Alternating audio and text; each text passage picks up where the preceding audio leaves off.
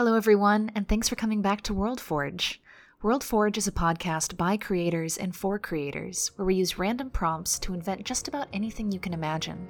Together, we'll make heroes and villains, ancient monsters, and magical cities, and our hope is that we can inspire all the other creators and storytellers out there listening to do the same. So without any further ado, I'm Piper. And I'm Sam. And welcome to WorldForge.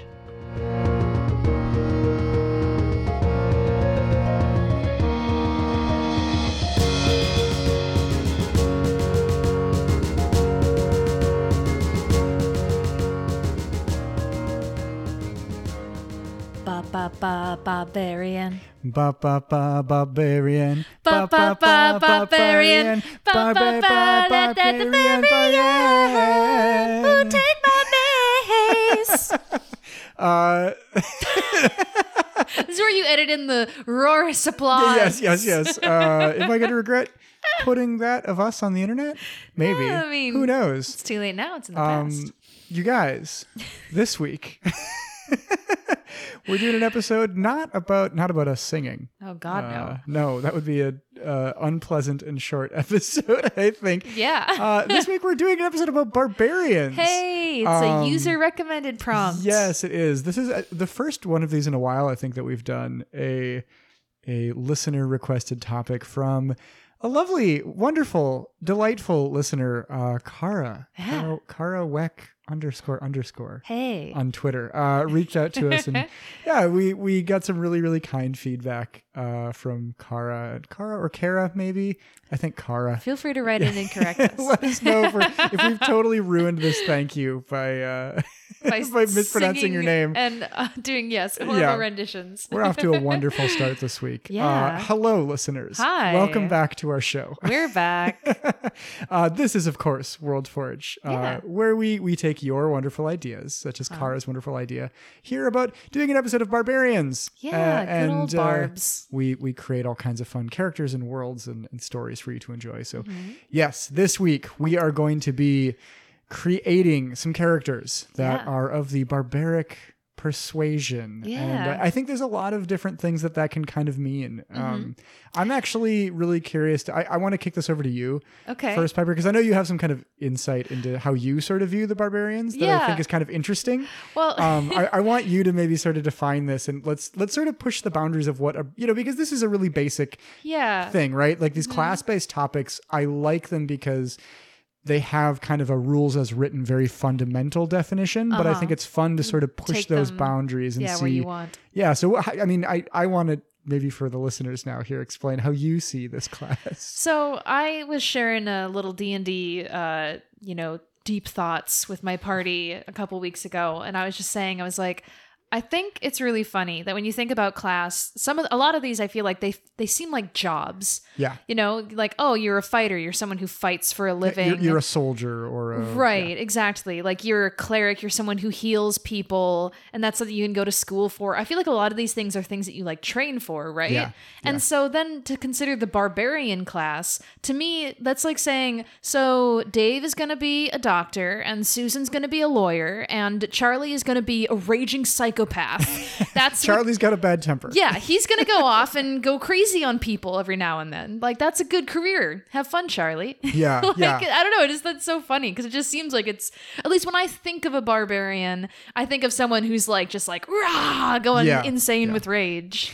Well, so I think that's an interesting way of framing it, because I think it seems as though you are definitely seeing a barbarian as someone that they don't have any control over their rage, right? It's just something that's kind of born in them that overtakes them in certain circumstances, right? And I actually think it would be really interesting to look at examples of kind of alternative sources of some of the barbarian skills that they get, their rage and their damage resistance and their kind of hardiness and things like that, and see how can we acquire that not through means that we don't have control over. Are there alchemical or magical means that can grant us these abilities? Is there training? Like, could you be a barbarian that is able to, like, monk-like kind of focus their mind into ignoring the pain of incoming blows and, you know, increase their strength through sheer force of will and things like that. I think there are a lot of different angles this can be approached from that aren't just you get mad sometimes and you hit real hard. Yeah, no, seriously. Yeah. I've written down, along with my examples that I want to share, I've also written down a couple of questions that I think will help us sort of define the barbarians that we're creating. And it's kind of along the lines of that. It's like, you know, what is their level of control? Can they choose when this happens? Do they have triggers that just set them off? Like things like that. Yeah. Are there only certain environments where they can rage? And like, if they don't have a certain thing near them, does it just not work? Absolutely. Things like that. And is the power of the moon, whenever there's a full moon, like a werewolf style. Exactly. You know, a werewolf, I think, is an interesting kind of like barbarian adjacent sort of class. No, I wrote that down too. Yeah, absolutely. I think we were talking about this with Jared from Monsters and Multiclass. I don't remember if this was on air or if this was in a post-credits conversation that we had, but he kind of pointed out that sorcerers have an interesting sort of parallel to barbarians too, at least the way that you've sort of defined barbarians here, that if it's this thing that's kind of inside of them, it's in their blood, they're just born with it innately, this rage, right? Sorcerers are kind of the same way. They have this innate magical ability that they didn't choose. It just was something that was always in them. Either they have the blood of a dragon within them, or they have, you know, their parents slipped into a alchemical well or something while they were pregnant with them, or, you know, something like that. I didn't choose the barbarian life. It chose me. Exactly. I think there are really interesting sort of implications for the source of these barbarian abilities. If it is something that you trained for or sought out, or if it was something that was just thrust upon you unwillingly. So, I just got an idea for another good example that I want to talk about later. Well, I think I have more examples than you do this week. I kind of went ham bone on this one, actually. This was another one where I was kind of like, I don't know if I can think of a lot of great examples for this just off the top of my head. And then when I sat down and just had a ton of them. They were just kind of pouring out. So, and we were like, this is going to be a short episode. Yeah.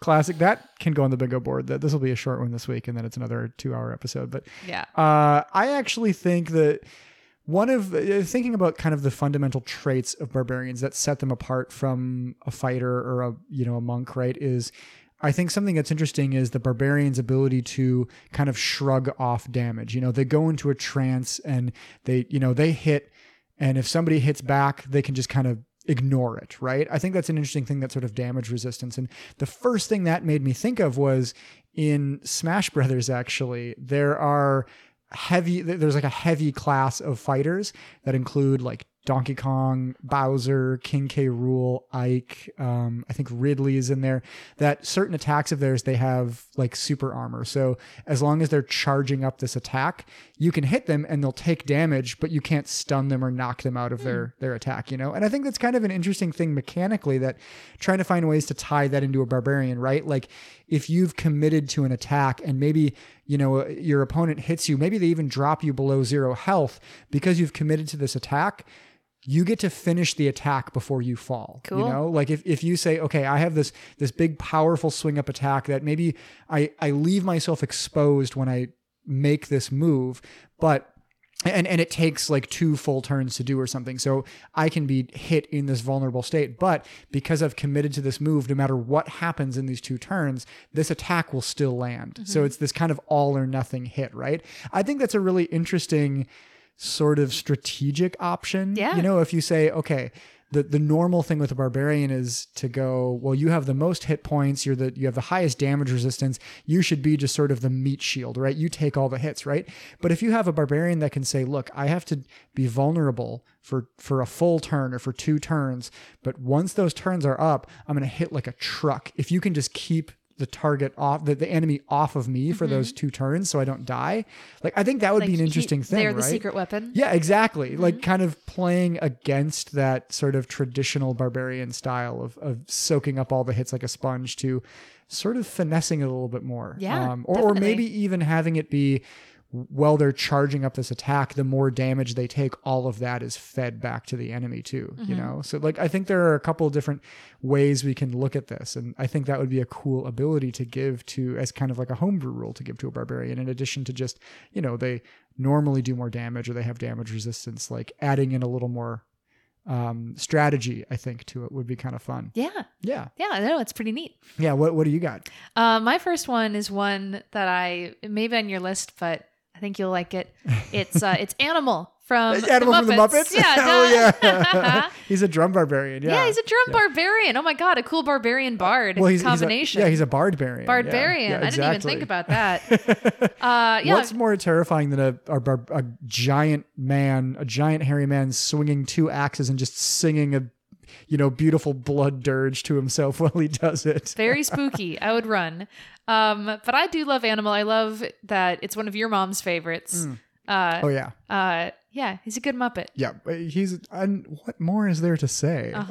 What higher praise than to say he's a good Muppet? Yeah, he's a freaking Muppet. No, Animal's really, really fun. I do like the musical nature of it as well, that when he can drum, it can kind of be his outlet for his energy. Exactly. Or maybe it's the music that puts them into this trance, right? Like when they, if they're like in a club and they hear that like boom, boom, boom, that kind of gets into them, and that's what pushes them into their rage, right?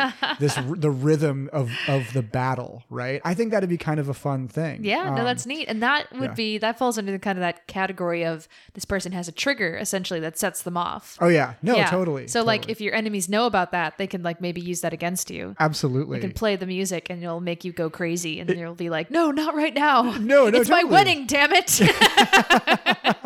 Absolutely. I mean, obviously, our strengths are what often we kind of build our characters around, but we say all the time, like, our weaknesses are always more interesting than our strengths, right? Yeah. Like, you need to build those kinds of things into your characters. I think that's a really cool kind of gift to give to your DM, to say, hey, look, like, my character is super powerful. They've got all this incredible training. Like, here's all the things I can do, right? Mm-hmm. Caveat to this: if I hear the Sesame Street theme song, then I'm going to murder everyone in sight. I think that's kind of a fun thing.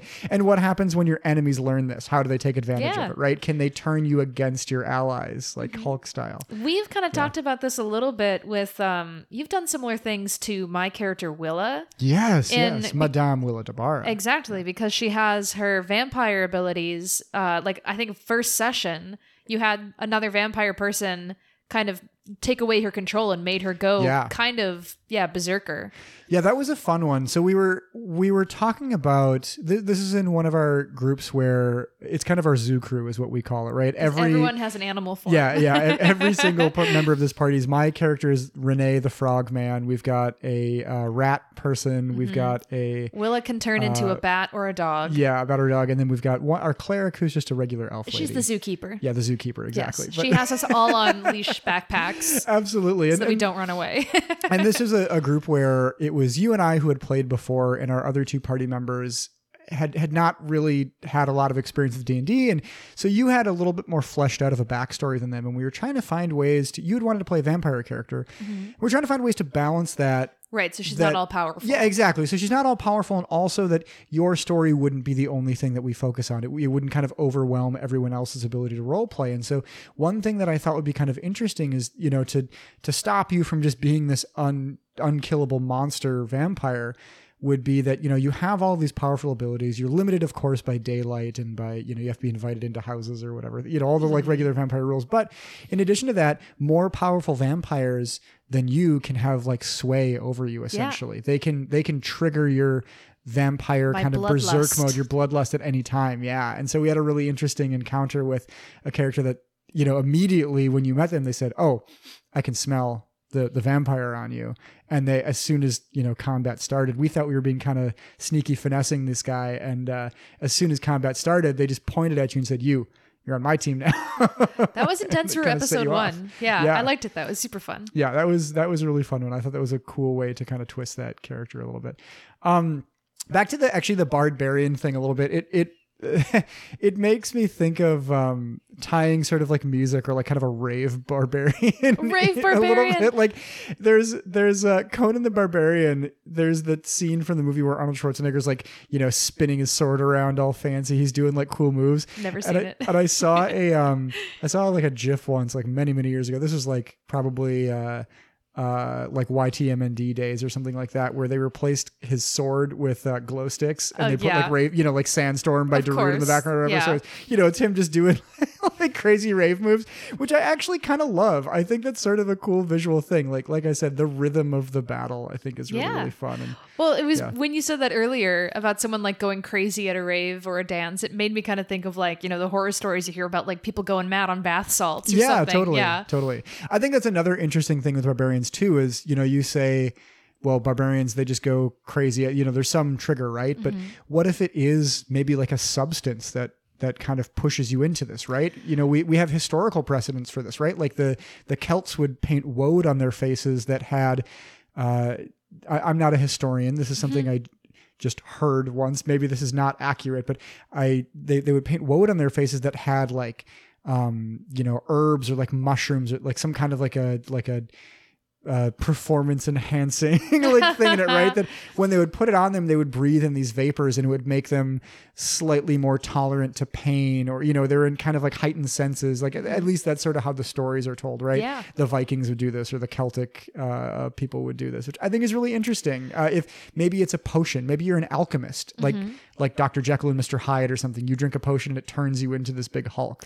So it's funny you say that, because that kind of falls along the lines of one of my other people that I have here. Sam and I, on my birthday, actually, we watched one of my faves, Leon the Professional. Yeah. And so there's a character there, Stansfield. And who is he played by? Gary Oldman. Oh, Gary Youngman. Gary middle-aged. It was the 90s. He wasn't old yet. So, yeah. Gary middle-aged man plays this character.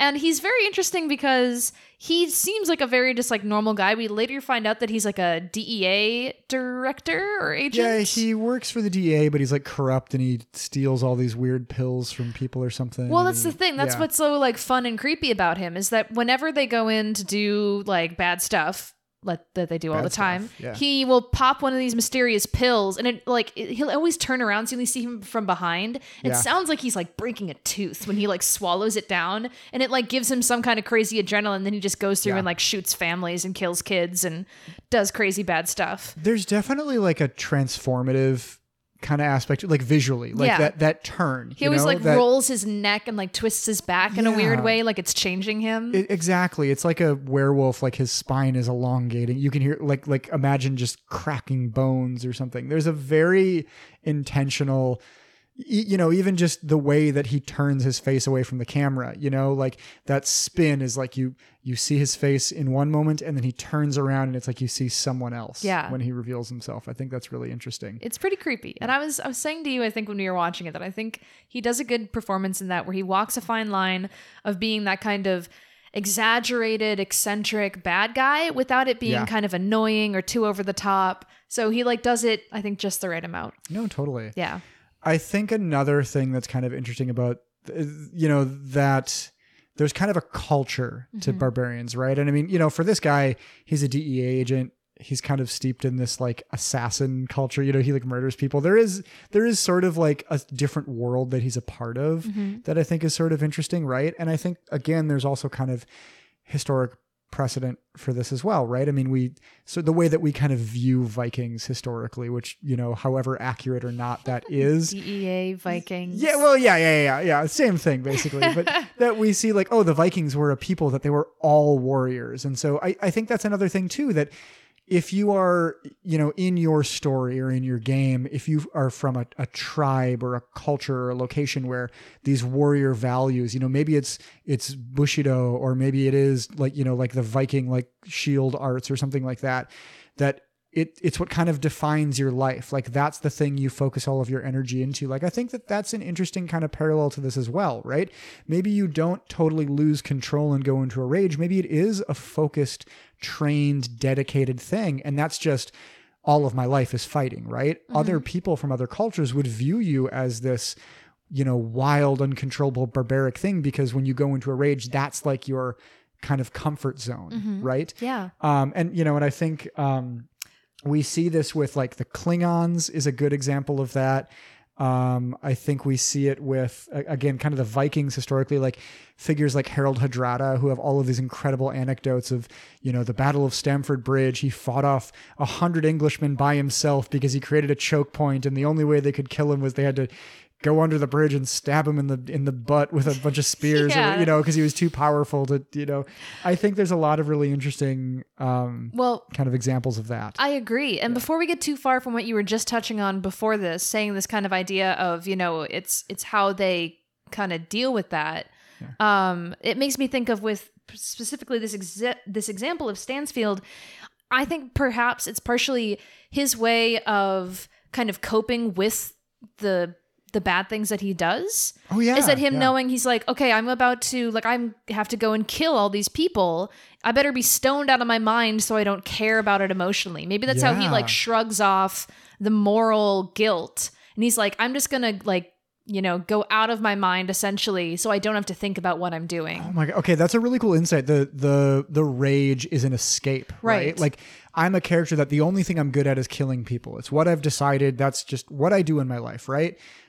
I can't really deal with this because while I'm really good at it, maybe I don't. This is not Stansfield. This is just kind of like, this is Samsfield. Samsfield. Thinking maybe I'm just really, really good at killing. I've never really found another way to get by in the world, but I see this as like a bad thing. I don't want to just only be good at killing people. So the way that I handle that is I go into like a fugue state. My mind goes somewhere else. I separate. I was going to say. I compartmentalize. Yeah, right? exactly. So there's a part of me that kind of is a, super crazy psycho murder guy. And there's another part of me that's a normal person that lives a normal life that doesn't really think about that. Right. Because maybe you can, if you want to justify it to yourself, blame it on the drugs. It's like, well, it wasn't really me. Yeah, it was totally. like, drug me. That's what did it. Like, it's fine. Normal me wouldn't do that. Absolutely. Yeah. Absolutely. Yeah. I think that's interesting. And I think that that starts to bleed into like Incredible Hulk territory a little bit where there's like a separate version of you that you're either Bruce Banner or you're the Hulk. Which one are you today? Or you're the best of both worlds and you profess you're Hulk. Yes, exactly. I love that. I think Marvel has a few really good examples actually specifically of that because we also have, I think Drax is a pretty good example of barbarian, a guy who just, again, kind of a warrior culture. He's good at killing things. He's kind of a weirdo. People don't really understand why like fighting is this important thing. And Logan, Wolverine, is another really, really good example of that. He's got a lot of rage in him. Yeah, he kind of acts like, no, I don't really care about anything. I'm sort of aloof. But then when someone that he really cares about or loves is hurt or is in danger, he totally loses it. Yeah. Specific great examples of that is the end of the movie Logan, right? Where he's in the woods and he's running through the forest, killing all these spec ops goons, and he injects himself with that serum. And it's like he's already in his own kind of berserk rage, and then he enhances it with this. It's kind of combining all these things we're talking about, that inborn kind of blood-filled rage with an alchemical or a technological or a magical influence as well. Yeah. Well, that sort of brings up another important question of if it is like rage, saying, where does this anger come from? Yeah. And for Logan, I think it comes from decades and decades of suffering. Yeah, hating being alive. Right. Well, having gone through so many wars and seeing so much death and pain and having people he cares about taken away from him, that he just like has this big ball of anger inside of him.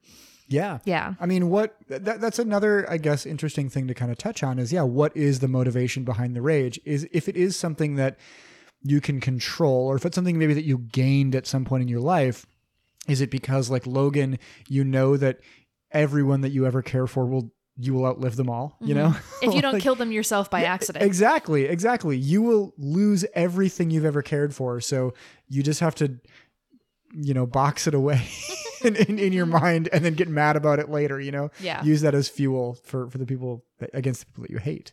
I think that's interesting. Yeah. What other kinds of motivation can we find for this rage? Is it something that we can't, that just happens, or is it something that it's a little switch that we can flick on whenever we want? Yeah. And how do we flip that switch? Totally.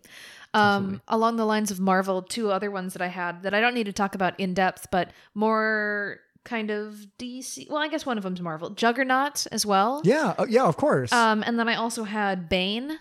At least I think of like the George Clooney Bane kind of a thing where, you press a button and he gets pumped full of all that juice and he swells up real big. That's the George Clooney Batman Bane. Exactly. If only George Clooney ever played Bane. Oh my God. He's too suave. He would he's way too suave. Never. Yeah. No, I like that. It's another good example again of kind of a Jekyll and Hyde thing, right? He injects himself with venom and he grows into a giant 10-foot tall luchador. And, that's really cool. I think that sort of... His name is Bane. Yes. I think that sort of affectation is really interesting too. Imagine Bane was not a luchador when he wasn't full of venom, right? Like imagine he just is like a normal, say he's Antonio Banderas, right? And then when he goes into a rage, he puts on the luchador mask and he's jumping from the corner of the ring, like he turns into this kind of different character. It's kind of performative, right? I think that could be an interesting thing too, that like maybe the rage isn't even real, right? Maybe you're putting on a show like WWE style. You kind of say, "Oh, I'm going crazy. I'm my fighting mode now," and you kind of play a different role when you fight. What you said about the mask, that makes me think too, almost kind of the movie The Mask, where when he puts it on, all inhibition is gone. That's Absolutely. the right word to use, right? I would say so. Yeah. Like self-control. You're just kind of completely like free to do whatever you want, because it's the whole idea that it's kind of like Loki and mischief and all this stuff. Yeah. And whereas he's kind of more goofy and silly, he does have this like super crazy energy like aspect about him. And when the bad guy puts the mask on at the end, he's kind of more of like a big hulking dude. Yeah, it kind of enhances sort of what's in you or whatever. Right. Yeah. And so I like the idea that maybe the barbarian, it's not anything to do with their personality. It's more of like a mystical like garment or a piece or an item that it possesses you essentially, and that's where the rage comes from, or that energy or power. I think if we look at it from that perspective, where the idea of this rage being an enhancement of something that's in you already, right? We can look at figures like Captain America, right? If I think that would be an interesting thing where maybe a fighter was training with a bunch of barbarians and saying, "Hey, like I want to become like you. I want to be able to unlock this ability," right? But instead of unlocking the ability to rage, they like ascended Super Saiyan style to another level, right? So it would be like when Steve Rogers took the Super Soldier Serum, right? Originally, he was just a regular guy, and then suddenly he went into a permanent rage, essentially. He got all of these superpower abilities that enhanced everything within him. I think the Professor Hulk is another kind of interesting example of that, right? Like you evolve into this next kind of form, right? How do you reconcile that? You're permanently stuck in your quote unquote rage.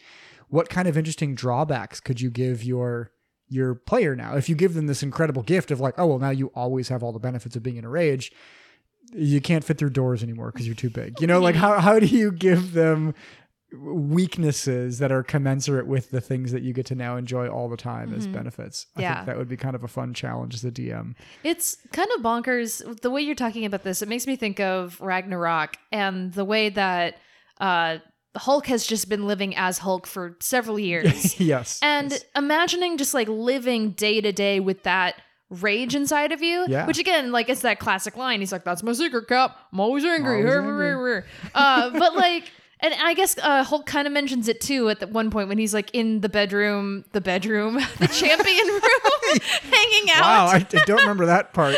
He's sitting on Hulk's boudoir. He's sitting on his big toothy bed and he's talking with Thor and he's like always angry all the time. And it's just like, how do you even like form sentences and talk when you're like just like seething with rage? No, totally. And that's kind of the thing is like, you sort of learn to control it over time, right? I think that would be an interesting stage. Maybe, we can kind of talk about like session 0 and having level 0 characters where you have to grow into a level 1. Peasants are regular people are people that don't have a level in any adventuring class in D&D, right? Like the distance between level 0 and level 1 is this ascension to an adventurer, essentially, right?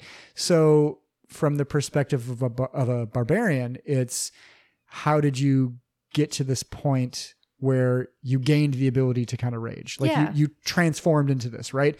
You're learning to harness this ability to maybe you always are really angry, but now you can actually direct that anger at something, and you can communicate while you're angry, and you have some form of control, you know? I like that idea. The idea of starting as just kind of like Hulk on day one and trying to teach him how to become Professor Hulk. That's your evolution. Yeah. I actually think it'd be really interesting if you started like that as the DM. Like, you know, you do your classic scenario where you're in a tavern or something, right? Yes. And the person who's playing like that kind of, let's say, Hulk-based barbarian, you know, they're like, all right, I sit down. You're like, okay, the chair shatters beneath you. You're like, I pick up a drink. Like, it's broken. My like, ass is far too powerful. water is everywhere. Like, everything you do, you can't touch anything without breaking it because you just have all this like strength and you do everything too intensely. Yeah. Like, I think that'd be interesting.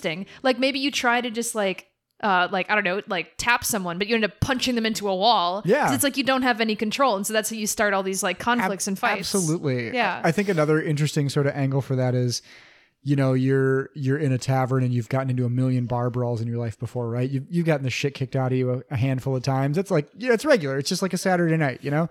This time somebody says something to you, they grab your shoulder and you turn to face them and time slows down. You know, it's not just this like, oh, I'm getting into another fight, I'm going to get punched a bunch. It's, I suddenly have like a heightened sense of where I'm at, a heightened sense of situational awareness. And you kind of realize like, hold on, did I just cross into some other, you know what I mean? Like there's a different type of awareness here, right? Mm-hmm. That would be a really interesting way to introduce this ability to a character, right? To maybe do a session where nobody has a class and say, okay, you get into a fight, you get into an altercation of some kind, and everybody just kind of gets knocked to the ground, you know? Like, and then in the next session, you would have kind of a mirrored, you'd repeat that experience, but you'd tweak it so that now you have, you're better equipped to handle it, right? So you'd get into the same fight with the same people. They'd come back and they'd say, oh, I thought we told you never to come around here again. And they'd go to punch you. And then you'd have this, you know, slow motion. You see their fist kind of coming at you and you can react, right? Yeah. How cool would that be? I mean, that's a cool way to sort of key you into, hey, I have power now that I didn't have before. You know, maybe I should go out and try and make a living using this power. Yeah, no. As an adventurer. That'd be fun. Whatever. I agree. That would be a cool cue, I think, to line up some fun adventuring activity. Definitely. Motivate your party. Sam, why don't you blast through what's left and then I'll have one more to end with. Yeah, you know, the only other ones that I really had here, I had Kratos from God of War, I think is a really good one. Classic, you know, axe wielding, big Viking barbarian guy. He literally kills gods. He's angry all the time. You know, I think kind of hits all of those stereotypical Viking tropes. I had He-Man from He-Man and the Masters of the Universe. Big old gay barbarian listening to Cher all the time. It's so I funny love it. to I me. love it with a terrible blonde bowl cut. Yeah, it's funny to me how many of these I feel like border on just fighters versus barbarians. And I think what defines the barbarian instead of just being a big guy who is a fighter is kind of that berserker sort of like more wild side of it. And so I feel like He-Man is pretty controlled though. So I don't think he is, but he has the aesthetic of what people kind of see as a barbarian, like just a giant hulking monstrous man with a huge like sword. He looks like one. He looks like one. You know, I think that's another interesting thing though too, though. We talk about the rage, right? The berserk mode, and the immediate inclination is to say, oh, you go into a rage, it makes you good at fighting. What if your rage mode is cripples you? Like crippling depression. That's your, you curl up in a ball and you can do nothing. And your teammates have to come and protect you. Not the direction I was going with that. My rage is, I had a heart attack. No, I was going to say, what if the rage enhances a different ability, right? Like, what if you're like a Mozart or something and you go into a fugue state where suddenly you can just compose in real time freely, you know? Like that would be a really interesting thing, as again talking about like a barbarian. Instead of this rage making you hit really hard, this rage allows you to kind of mindlessly like you know, an autodidact or whatever, like compose the greatest symphony of all time. That would be a really cool thing to explore too. Like how would you apply that ability to different classes? As a cleric, you're healing powers like surge out wildly, and everyone around you becomes more powerful because all of this wild magic energy is infused into everyone around you.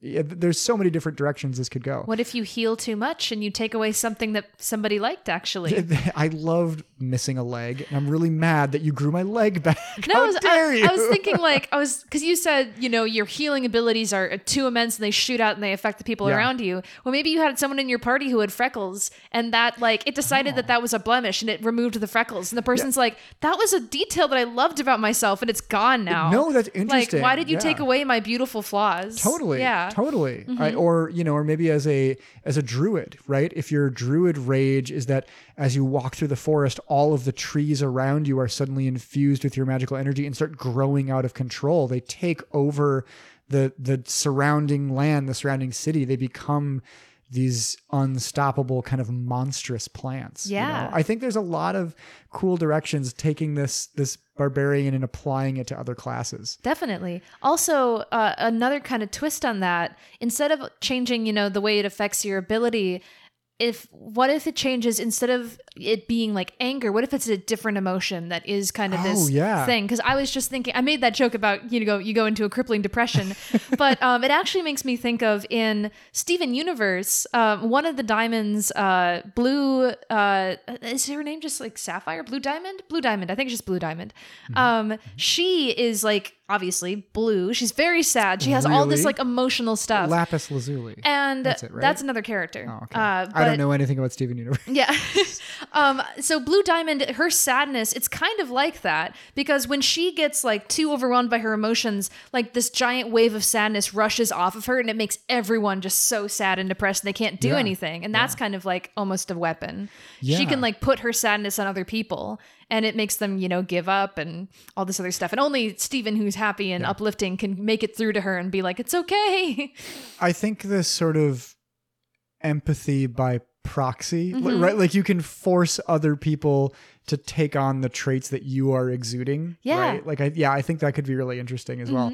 You could kind of use a character like this as a weapon, right? Just unleash them on an enemy army and suddenly their morale just plummets. They don't even want to fight anymore. They even make a joke about that in Hitchhiker's Guide to the Galaxy, when the big weapon at the end is a gun that when you shoot it at someone, they feel what you're feeling. Oh yeah. And at the very end, they defeat that army because the depressed robot has the gun and he shoots the army and they're all like, what's the point? And they all fall down on the ground and they give up. No, that's a really good point. Yeah. I like that. So, Sam, my final one, which I only thought of once we started talking. I have one final one too, so do your final and then I'll do mine. Okay, sounds good. My final one is one of my all-time favorite characters. I've definitely talked about him on the show, Professor Ratigan. Oh yeah, of course. And I'm going off of the idea of his kind of rage at the end of the movie of being that kind of a barbarian thing. His trigger is people acknowledging that he's a rat. Well, exactly. Yeah. If I haven't already gone in depth with, I'm sure I have, about the things that I love about his character. From The Great Mouse Detective. Professor Ratigan, voiced by the infallible Vincent Price. Thank you. God damn it. I've had a couple of beers. Is that what I love so much about him is that he has all of this strength and this power and this force. Yeah. But he, for whatever reason, is kind of ashamed of it. He hides it behind, he wears this very fancy attire and he smokes from a fancy cigarette stick and he's like, I am a very fancy person. I'm not a rat. I'm a mouse. Yeah. I think he's ashamed of that side of him. Yeah. And so it's really interesting to me that the whole time we see him, he's kind of this dapper gentleman, even though he is huge, way bigger than the mice characters, which I think is really cool that he's so imposing. But then at the very end, he snaps and he just goes crazy.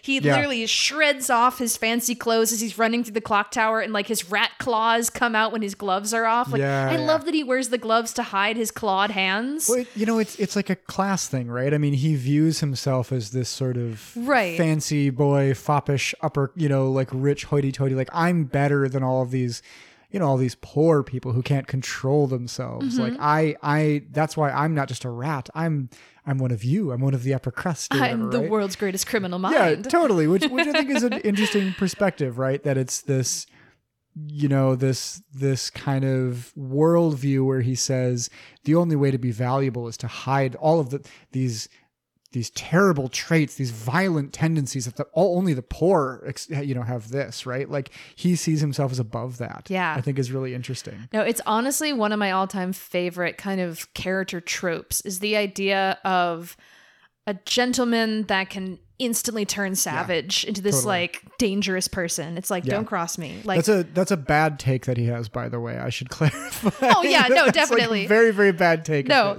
I think it's interesting. I would love to go into the deep fan lore around the Great Mouse Detective universe and be like, are rats like second class citizens? Like, why is he ashamed of himself? Yes. Why don't we see any other rats? Like, where are the rest of them? Yeah. All this other stuff. Like, probably it's not his fault, and the whole class system is totally prejudice. Yeah. But we won't go into that. A thing we can say about like basically any Disney movie. So, scary animals are always bad unless it's Zootopia. That's like the only one that really addresses it. Exactly. Yeah. Anyway, I stan Ratigan. like He's great. Well, that's a fantastic example. My last example was a more recent one for us, one that is from a property we've been revisiting, Tormund Giantsbane. Just a big, again, kind of fits all of those barbarian classic tropes, right? Just a big red-haired Viking-looking guy who swings a giant axe around and just gets mad at everything. He's got a big, imposing presence. His voice is so deep and cool. He's a scary Icelandic guy. Like I love Tormund. He's awesome. Aesthetically, I think he fits the bill just perfectly. So that's kind of anytime I picture barbarian now, he just jumps into my mind immediately. I was gonna say, visually at least. So what we've learned from this is that if you're a big, tough, strong guy who looks like a barbarian, then Sam will think you're a barbarian. Yes, exactly. No matter what you actually are or who you are. So I think that's a good foundation here. Let's jump into our prompting phase here, Piper, and start creating our own, utilizing some of these ideas that we have now explored here. What have you got for us in terms of prompts? And I think it's your turn to get the first prompt. Okay. Prompt prima nocta. My word was spy. Ooh. A barbarian spy. Or Is perhaps, James Bond kind of a barbarian? Perhaps someone who needs to infiltrate a group of barbarians. And they need to spy against them. You've got to pretend to be angry all the time.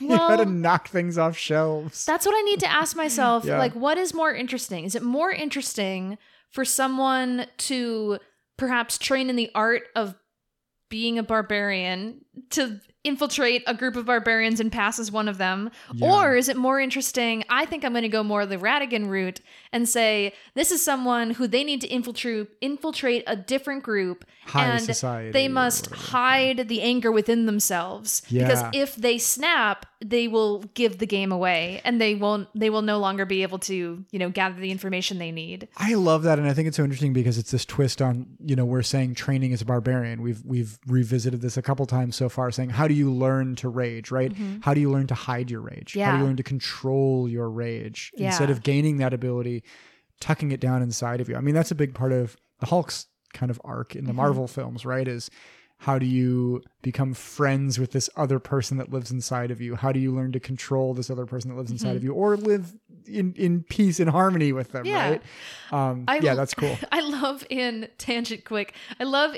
Ragnarok once he transforms back and Thor just doesn't know how to handle it and he just keeps going like, the sun's going down, and he's like, you're not helping. Like he doesn't even know what the little poem is. Yeah, absolutely. So good. I'm definitely gonna go with a barbarian who needs to go undercover and learn to subdue their kind of rage. Okay. And honestly, I like the idea. This works perfectly with my whole gentleman monster kind of a thing that I was talking about earlier. I bet it is a group of high society things. Let's say, okay, if we're going with D&D. I bet it's a bunch of nuns, like Sister Act, Brother Act. If it's like D&D and fantasy stuff, let's say this person, maybe they are like a dark elf or something. And their class is barbarian, and they come from a group of barbarians. Yeah, barbarian dark elves sounds awesome and scary. That does sound really cool. And I picture more like Elder Scrolls kind of dark elves than dark elves aren't really a thing in D&D much. There's the Drow. Oh, okay. But they're kind of I think I was picturing there's a lot Skyrim too. Yeah, there's a lot of controversy around Drow because they're and rightfully so, that they're they're dark skinned, so they're evil. That's. I think, a problematic thing, Yeah. obviously. And I think the Elder Scrolls take is a little bit more forgiving, that it's just kind of a different culture Yeah. of elves that have sort of different values, and that's more based on like their geography and their, you know, their history and things like that, than like, well, they look different, so they must be bad. Yeah.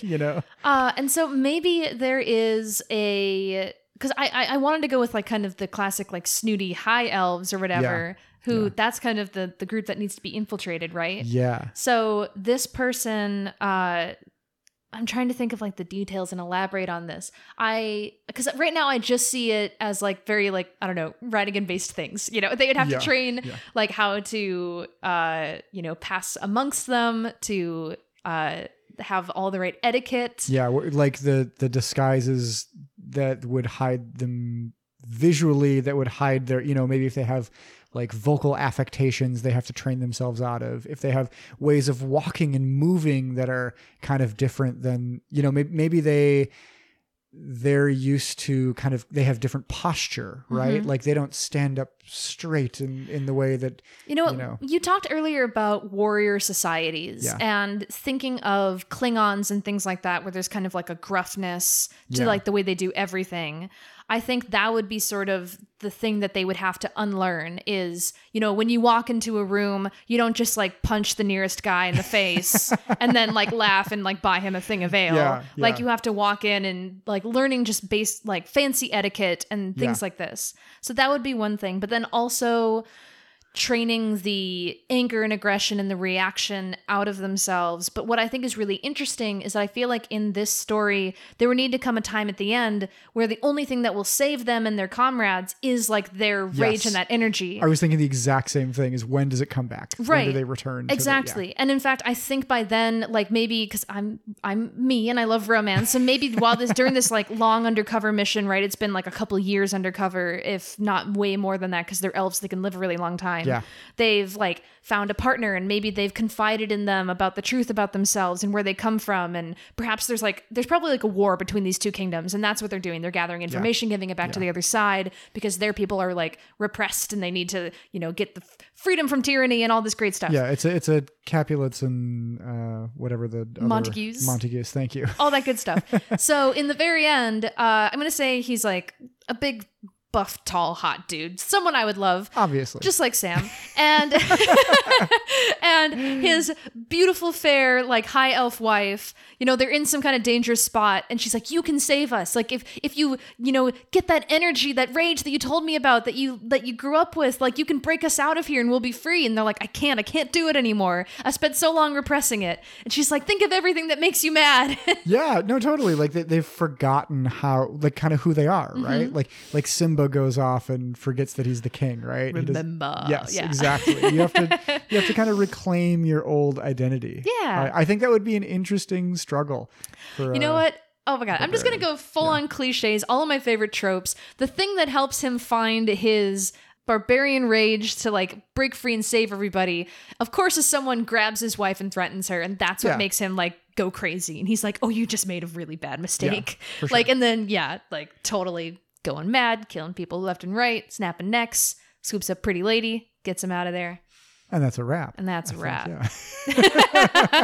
cliche, but it makes me happy. So, but, I mean, sometimes cliches are kind of fun, right? Yeah. I mean, you know, the nice thing about utilizing these sort of bits of cultural knowledge that we all understand, or that you get this sort of built-in information. Like you don't have to explain certain parts of this, right? Like you can sort of say, well, you know, everyone's kind of heard this story before. We have certain expectations.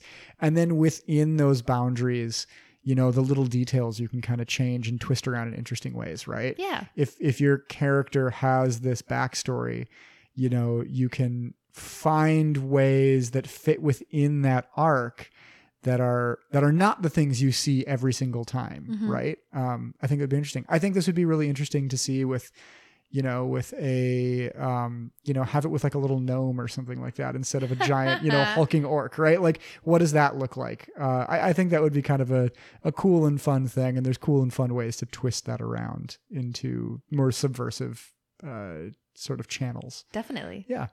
All right, your turn, Sam. It is my turn. Piper, what have you got for me? Your word is for prompts? hush. Hush. Ooh. Okay. Like Hush, the Batman villain.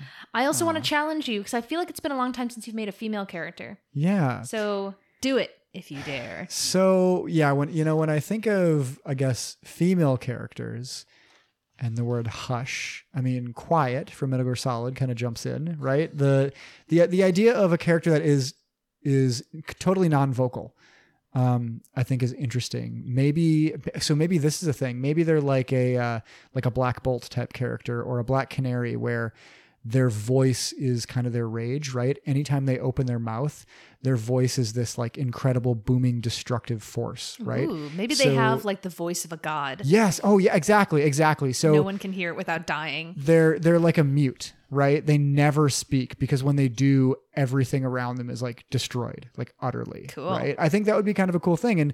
And how do they even learn to harness that, right? Can they eventually learn to speak in whispered tones? And that, that only causes, minor earthquakes. It doesn't actually, level cities or anything. You'll get a like seizure, that. But you won't die. Yeah, totally. And I think this would also be kind of an interesting thing to tie into the barbarian idea, right? We talked about what's more terrifying than a giant axe-wielding monster singing, this powerful song to himself, this joyous song as he hacks off the heads of those around them, right?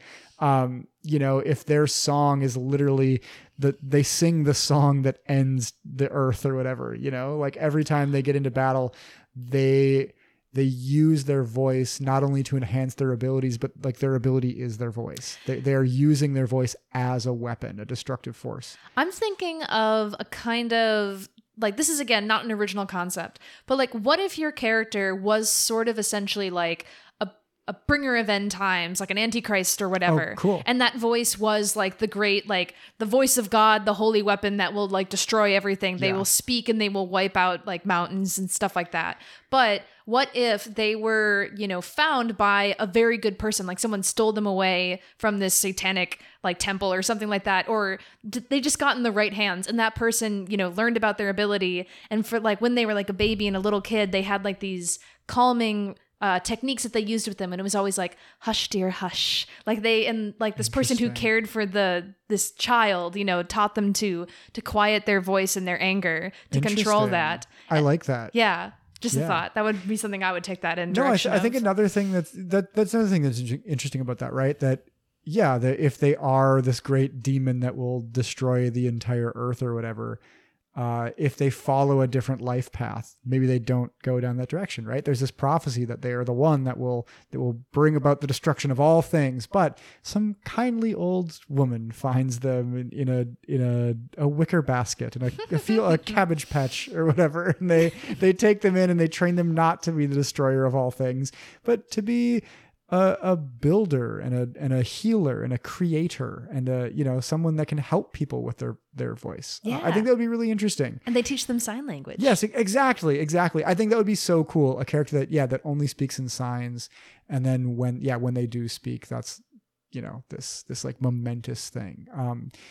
I think another thing that would be really interesting about it is maybe instead of a character that is kind of silenced out of this loving, kind of protective and helpful thing, maybe they, as a young person or as a child or whatever, as this evil voice of theirs was developing, some group of clerics that said, we're gonna save the world. We're gonna stop this voice from ever coming into being, and they cut out this child's tongue. They cut out their vocal cords or whatever. And Yikes. so now there's this kind of like, well, these people thought they were helping the world, but also they did this terrible thing to do it, right? Like, is that an okay thing? What, how do we know this child was going to actually bring about all of this destruction? So that actually gives me an idea for an interesting quest or campaign plot line. Yeah. Is kind of what I tried to do when I introduced you guys to Puck, the little fawn. Yes. I tried to give you like what appeared to be like an innocent child character that needed your help or seemed like a nice companion or an ally. And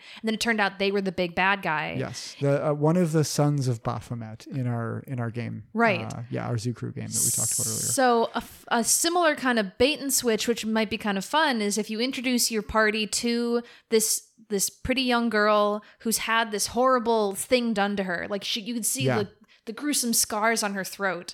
And, you know, she signs to you and she says, like, these horrible people did this to me and they stole my voice from me. If I could just speak again, if I could sing, if I could tell my mother I love her when she can hear it from my own words, like, it would be the greatest thing ever. And you're like, oh my God, this sweet little girl, who would do this to her? And so you go on this great mission, right? And you get her back her voice, kind of Ariel style, and you give it to her. And then you're like, look, we did it for you. Are you happy? And she's like, into all! And this, like, destroys the world. And they're like, you fools! Totally. Why did you give her voice back? I like that. I like this. The voice is kind of the holy grail, right? It's this like artifact you're trying to seek. You have to get her voice back, like how Ariel tries to get her voice back from Ursula or whatever, right?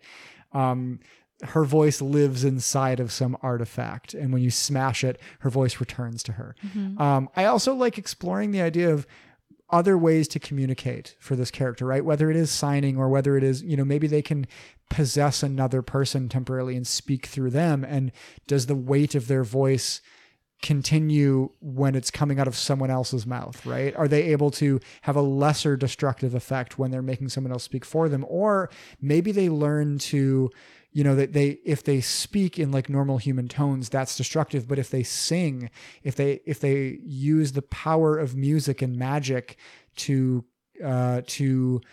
kind of subdue this destructive energy, they can sing, as long as they're singing in beautiful tones, they can communicate normally. But if they speak without a melody to it, then that's a destructive force. That's pretty cool. Yeah. So they'd communicate like via opera. Yeah, exactly. That's exactly what I was going to say. They're like an opera singer. That's pretty neat. And the only time they're not destroying things is when they're singing opera, you know? Like instead of them having this voice that can shatter glasses when they sing, it's if they just go, hey, what's up? Everything, you know, falls to dust, right? Dude, you gave me another idea, which I really love. You said this idea that maybe they can put their voice into other people and talk through them. Yeah. So, but like if that voice is too big and powerful and too much for the host that they choose to handle, this person could get a reputation of becoming the mother of barbarians, because if she puts her voice in someone, it makes them go mad. Oh, I love and then that. they can't take it after a while and they go into this crazy rage and they just run off into the wilderness. See, and she keeps finding people to like talk for her, and she's sending off all these like deranged monsters that she creates. I think that would be a really interesting even like source for like, imagine in your world if all barbarians come from, you know, they worship this goddess, right? Who the voice of madness or something, right? That when you communicate with her, she will then use you as a vessel. She will speak through you, and her voice drives you mad. And that's how all barbarians are created. I like it. That feels very Dark Souls, doesn't it? Yeah, totally. Like it's not a thing that you train for. It's like you devote yourself to this goddess, this vision, this ideal. And when you finally get to see eye to eye with her, when you are granted an audience, that experience drives you insane. And you are forever changed by that. Very cool. I think that's a really cool thing too. I love that. And I can see a lot of reasons why people would maybe want that. Like maybe, like again, all of this stuff is like very sad, but like, you know, someone who says, you know, I'm fed up with my life and I just don't want to deal with it anymore. Like, just make me go crazy, please. I'll take your voice. Yeah. Like, make me go mad so I don't have to think about. I'm serving a higher purpose by sacrificing my sanity. Exactly. To you or whatever. Mm-hmm. Yeah. No, I like that a lot. And another thing, it's like another thing it makes me think of is in Dragon Ball Z, right? There's Vegeta he's this very prideful warrior, and he's always kind of second fiddle to Goku. Goku's just this goofy guy who, you know, he's a great warrior, but he doesn't really take anything super seriously. He fights to protect the people that he loves, but he's not all about being the most powerful warrior ever. Whereas Vegeta, who is a prince of Saiyans, of this warrior culture, it's the most important thing in the world for him to be the best fighter ever. And he always has to play second fiddle to this idiot who just doesn't care about anything, right? And it's infuriating to him. And it gets to him to the point where he will sacrifice anything for just a little bit more strength, right? And there's an arc in the later seasons of Dragon Ball Z where there's this wizard named Babidi, who he basically says, Babidi? Yeah, Bibbidi Bobbidi? Boo? Funny you would say that. Yeah, so there's a Bibbidi, there's a Babidi, and they create a warrior named Boo. Oh my god, and that's the whole thing. Wow. Yeah. So basically, Babidi can cast a spell on anyone that allows him to like mind control them. And while he mind controls them, they have enhanced fighting abilities. They have more power. but they have no control over themselves, right? And Vegeta says, you know what? I'm so strong. I bet that I'll let him cast the spell on me. I'll intentionally open myself up to him casting the spell on me because I bet that I'm just so badass. I have the force of will to overcome his mind control. So I'll reap all the benefits of this spell, but I won't actually let him control me. And so it's this sort of like ploy that Vegeta has where, you know, Babidi thinks, oh, I've captured Vegeta, this prince of warriors who he can be used as a tool for me. And at one point he kind of says, hey, Vegeta, go kill, you know, your friends, go kill Goku or whatever. And Vegeta just goes, nah, dude, no, I'm not going to do that. I was playing you. It was a joke, just a joke, my man. I got you the whole time. Dang. And it's like one of the coolest scenes of the entire series where he's like, you know, you can control my body and my mind, but you can never take away my pride. I will always have that. And that will let me, that I will cling to this. I will be my own person and I will never let you take away my warrior's heart. Dang. Right. It's really, really cool. Fun. I think that would be really neat. And I could see there being a lot of characters like this that would say like, no, I'm a powerful warrior. Her voice won't drive me mad. I'll go there and I'll take these barbarian abilities and I'll be able to, I can keep it together. I'm not like all these other worshipers, right? So it's kind of this test. I think some people would go out there and say, am I the one to be able to keep it together when I hear her voice? And maybe there's sort of a prophecy. No one can. Yeah, no, of course no one can. So it's making this kind of insane army of madmen that, you know, there'd be a prophecy that one of them will rise above, and who will it be? You know, maybe it's your player character. I bet she just spread that rumor so that people would keep coming. Yeah, no one can probably. defy her. Will Probably. they will all go mad? No, I think that's really cool. I want to add just a few more details to my story because I felt like it was pretty flat and boring, and we just made awesome stuff with yours. The Queen of Madness versus whatever you did. A spy, a barbarian spy who has to learn to temper his rage.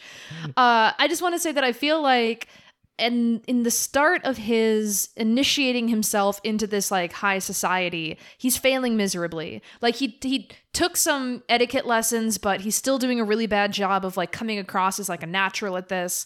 And he keeps forgetting how to do the right thing. And there are so many little like tells that are constantly like almost setting him off. Yeah. Like I think people are constantly like trash talking his people, which obviously they don't know that's where he's from, but they're saying these things and he has to just kind of sit there and nod and be like, they're the worst. And he's like, oh, I want to kill you so bad. And so I think what I like this idea, like maybe he doesn't actually get good at his job until he meets his future wife. Like I think she sees him at some like formal event and she sees how much he's struggling. And I think there's like this rumor going around because I think he's a very attractive guy. So all the people are like, who's that hot stranger? And he's like a super hot stranger, but his etiquette and his skills, his, what's the word I'm looking for? He doesn't have the right demeanor, sophistication. Yeah, he's a little too crass. So they're not like, well, we can't be seen with him. Like he's not, he's not like, he's a little, people are like, he doesn't, who is he? Where did he come from? Like he doesn't quite fit the role, you know? Right, They're, like, exactly. a little suspicious of him. So people are intrigued by him, but no one wants to get close. And she's like one of the only people who actually does. And I think one night at like some gala, can tell that he's like fuming about something and he like excuses himself to go outside and she like follows him and he's out there and he like punches a statue and it turns to dust. And she's like, I knew it. You're from that barbarian clan. And he's like, nope, that was an accident. There was a crack. I just touched it and it fell over. She's like, no, I love it. I love it. Like, tell me more about yourself. People won't let me like learn about you guys. And I think you're so interesting. I like this idea that she figured it out. Like she knows who he is. She saw through his, and she kind of says, look, I don't really have any skin in this game. I was born into high society, but I don't care about any of it. You know, like I respect you. You seem like a cool and powerful guy who I'm kind of like falling for. I want to help you. I want to like kind of Lady Macbeth him a little bit, kind of help from behind the scenes, sort of scheming and plotting and helping him to become what he kind of needs to be. Right. Which I think is a really interesting thing. And I think this makes them kind of an interesting team, right? Like that would be a fun thing to have as either as either two characters in a game, or maybe even as a dynamic between, you as a player and your DM playing this as an NPC. Like, where does that kind of go? Is this something that can really last? Is this a relationship that can kind of work out? Or is it something where eventually one of you is going to have to get caught, and which one is it going to be? Yeah. You know, only one of you can get out. Which one of them sacrifices themselves for the other? And maybe that kind of pushes, you know, if it's her that ends up being captured as a traitor or whatever, maybe that becomes the new focal point for this barbarian's rage. Well, like I said, that would be like the you're final saying. thing that makes him tap into that anger again. Yes, Because I exactly. think she, through years, helps him kind of lock that rage away. Yeah. And then he can successfully infiltrate high society, get all the intel he needs, give it back to his government and his people. And then, it's when they're kind of caught and discovered and they take her, that's when he is able to unleash this power within him again to save her. And imagine like the next level of this rage is that she's captured as a traitor and she's being accused of all the things that you did, right? So not only are you in this rage that, you know, that they have captured her and they're torturing her or whatever, but this rage, it's directed at yourself. It's like an inward rage because you're saying, I did all these things that she's being accused of. Like, I have to look in the mirror to say, who do I blame for this? It's me, you know? Like, I think that's a really interesting and tragic dynamic too. Yeah. And I think it would also pose an interesting kind of areas for conversation of, you know, if he's talking to his contacts from the other side on like his homeland and they're like, well, she's one of them. She was taken. It doesn't matter. She's the enemy. And he's like, I've been married to her for 50 years. I love her. And if you don't care about her, maybe you're the enemy after all. Like, why have I been serving you all this time? I'm going to go and questioning everything. Yeah, I'm going to go and get her back. Yeah. So all kinds Absolutely. of cute romance. No, I think that's fun. Yeah. I love these. I Yay. think these are both really fun. They're I don't good. think yours was mundane or vanilla at all. I think yours is really fun. Well, sweet. I felt like we got excited with yours. Mine was kind of like, he's like a Ratigan, but what if an elf? But, you know, it's like we said, like sometimes it's really, it's helpful to just kind of leverage these really common tropes because it gives us this kind of group think, like this fundamental understanding of them, right? Yeah. And that gives you in a long form storytelling situation opportunity to push it in new, interesting directions because you don't have to explain the basics. Exactly. Everyone can understand the basics, right? Like, I think that's cool. It's harder to play as a character that doesn't have that foundation in the kind of commonly understood sort of parlance, right? Like, the zeitgeist. yes, exactly. Yeah. So, no, I think two really interesting directions to go here, and I think a good place to leave both of these characters. Definitely. So, thank you again so much, Kara Or Kara. for recommending this topic. And I think this is a good way to kind of segue into our next section. Our Thank Tank. Yes, our Thank Tank and our Rec Room. Both. Which, spoilers, They're both for her. they're one and the same. Yeah. Hey, super fan. Yes. Kara. So, Piper, why don't you give us a bit of a little Thank Tank? Take a jump on into the Thank Tank. I will. Kara sent this amazing message to us a little while ago, and it came with some incredible fan art. Oh my God. That Unbelievable. Blew us away. So she sent us this awesome message, and in it she says, I've always been a fan of your guys' episode about intelligent weapons and the creation you two came up with the Ambassador's Blade. She says, maybe I'm a little biased because I do study linguistics, so the linguistics and world building episode was such a niche love for me. She says, I finally got a chance of playing a campaign after only DMing for so long, and I had to use this as a source of inspiration. She then sent us an awesome description of this character she created, along with some fantastic art, which I think you've already reshared. I haven't reshared it yet. I was waiting until this episode Okay. goes live. So I'm going to, and I also actually, Kara, let us know if you're cool with us resharing this. We really would love to help boost the stuff that you're doing because if you you've- are an incredible talent. If you've tweeted such it, cool that art. image, let us know. We'll retweet it because then Yes. obviously Yes, it has all please. your attachments to it. Yeah, absolutely. But yeah, it was such a cool idea. Like, one, so honored that, you know, you get stuck in DMing for so long, and when you finally get a chance to play another character again, you wasted on one of our silly creations. No, that's a huge compliment. We're honored. We really love that. And I loved the idea that you had for your Echo Knight that, Echo Knight, a fighter essentially that can make a copy of themselves. And Kara's idea was that this fighter, they had their throat and their tongue kind of cut out, and Maybe that's where you got that yeah, idea. maybe that is kind of where I got this idea. Actually, You're I stole channeling it. I aped it from Kara, and the echo that they make is an echo of their past self that still can speak. And so there's this kind of mute modern present version of themselves and this kind of ghost of the past, right? That still maintains the ability to speak all of these different languages and is this, incredible linguist. Like, I think that's so cool. Very cool. Having two sort of different versions of yourself, right? It's not just a one-to-one. I loved that. So thank you so much for sharing that with us, Kara, and for sharing your incredible art of it. And for giving us this fun prompt to create barbarians. Absolutely. And I think that is a good way to jump on over into the rec room, which again, as we said, spoilers, is Kara. Kara. Please, Kara or Kara, confirm how to say your goddamn name. Please, listeners, go and check out her work on Twitter at KaraWeck __. She's such an incredible, talented artist, and it looks like she's got some kind of a online zine going on that is a charity. You can. It's like a collaboration with a bunch of different artists that she's been working on, and all of the profits go to the World Central Kitchen, which is a charity organization that's focused on providing relief for hungry people in the wake of natural disasters.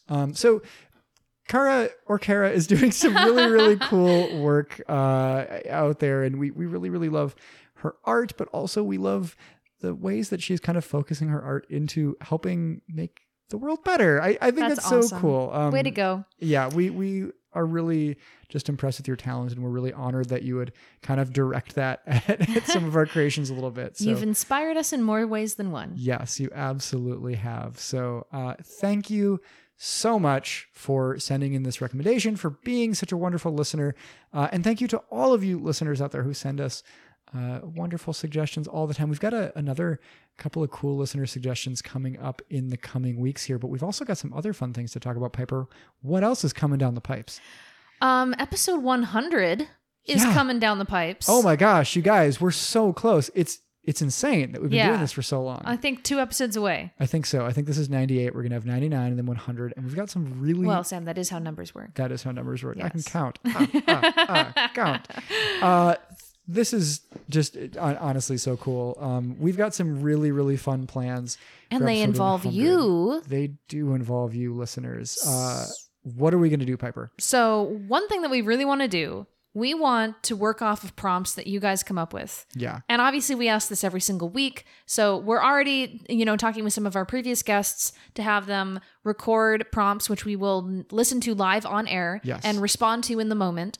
But we want you guys to do the same. Yes. And if you're comfortable, recording yourself and sending in an audio clip that we can cut in so you can actually be on the show with us. Yes. Fabulous. We'd love to hear your prompts. If you don't have prompts, if you have questions that you just want to learn about Sam and I, like our favorite color or our favorite little squirrel that we once met while walking in the park, then we'll answer those things. Absolutely. And if you don't want to record yourself, you can always just write out your questions, send them to us on Twitter. We're at WorldForgePod, or you can send them to us if they're longer, more in-depth things. Send them to worldforgepod@gmail.com. Yes. If you record yourself, please keep it under a minute long. But we'd love to hear from all of you, and we want to put your voices on the air, because that's the best way to celebrate 100 episodes. Absolutely. And I think what we want to do is kind of have this be sort of a celebration of all of you guys for again, like we said, continuing to help inspire us. We really wouldn't have been able to do this show for so long if we weren't always getting such incredibly heartwarming and inspiring feedback from you guys. Honestly, like, it's really cool. We are so appreciative of all the emails and all the tweets and, and all the feedback that you guys have sent us, whether it's fan art or whether it's just, little comments saying like, hey, I had fun with this week's episode.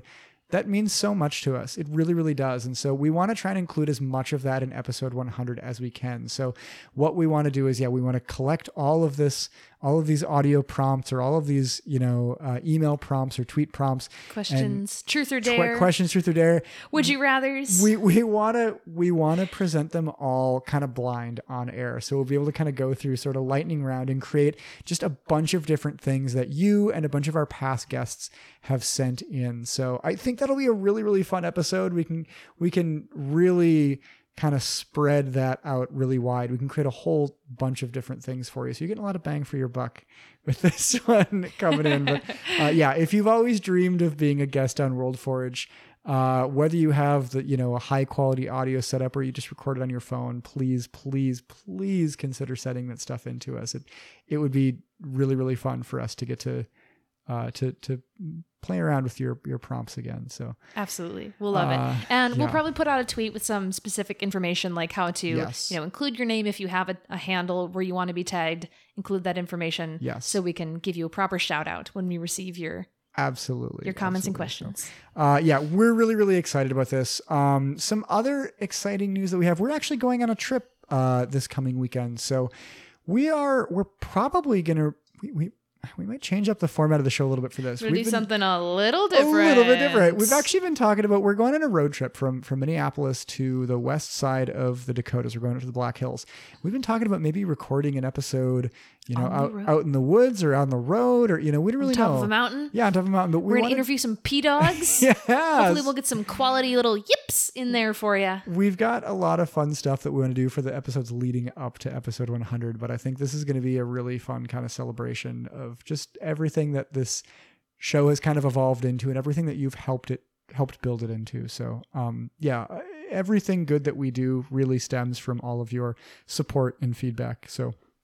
So really, thank you so much. Thank you, listeners. We'll just look forward to all of that. We'll look forward to hearing from all of you guys. If you want to find other ways to support the show, if you're not comfortable with sending in audio prompts, but you do want to help us out, of course, you can follow the usual channels for that. You can leave us a nice review on Apple Podcasts or your podcasting app of choice, 5 stars, and a nice little comment is always appreciated. You can share our show with a friend, or you can send in your fan art, your fan mail, your fan fiction, whatever it is, to worldforgepod@gmail.com, or reach out to us on Twitter @worldforgepod, and we will just eat it all up. We just enjoy every little bit of it. So I think that is it for this week. Sure is. We love you all, our fabulous listeners. We will be back again next week with another exciting topic for you, and goodbye. Okay, goodbye. Okay, goodbye.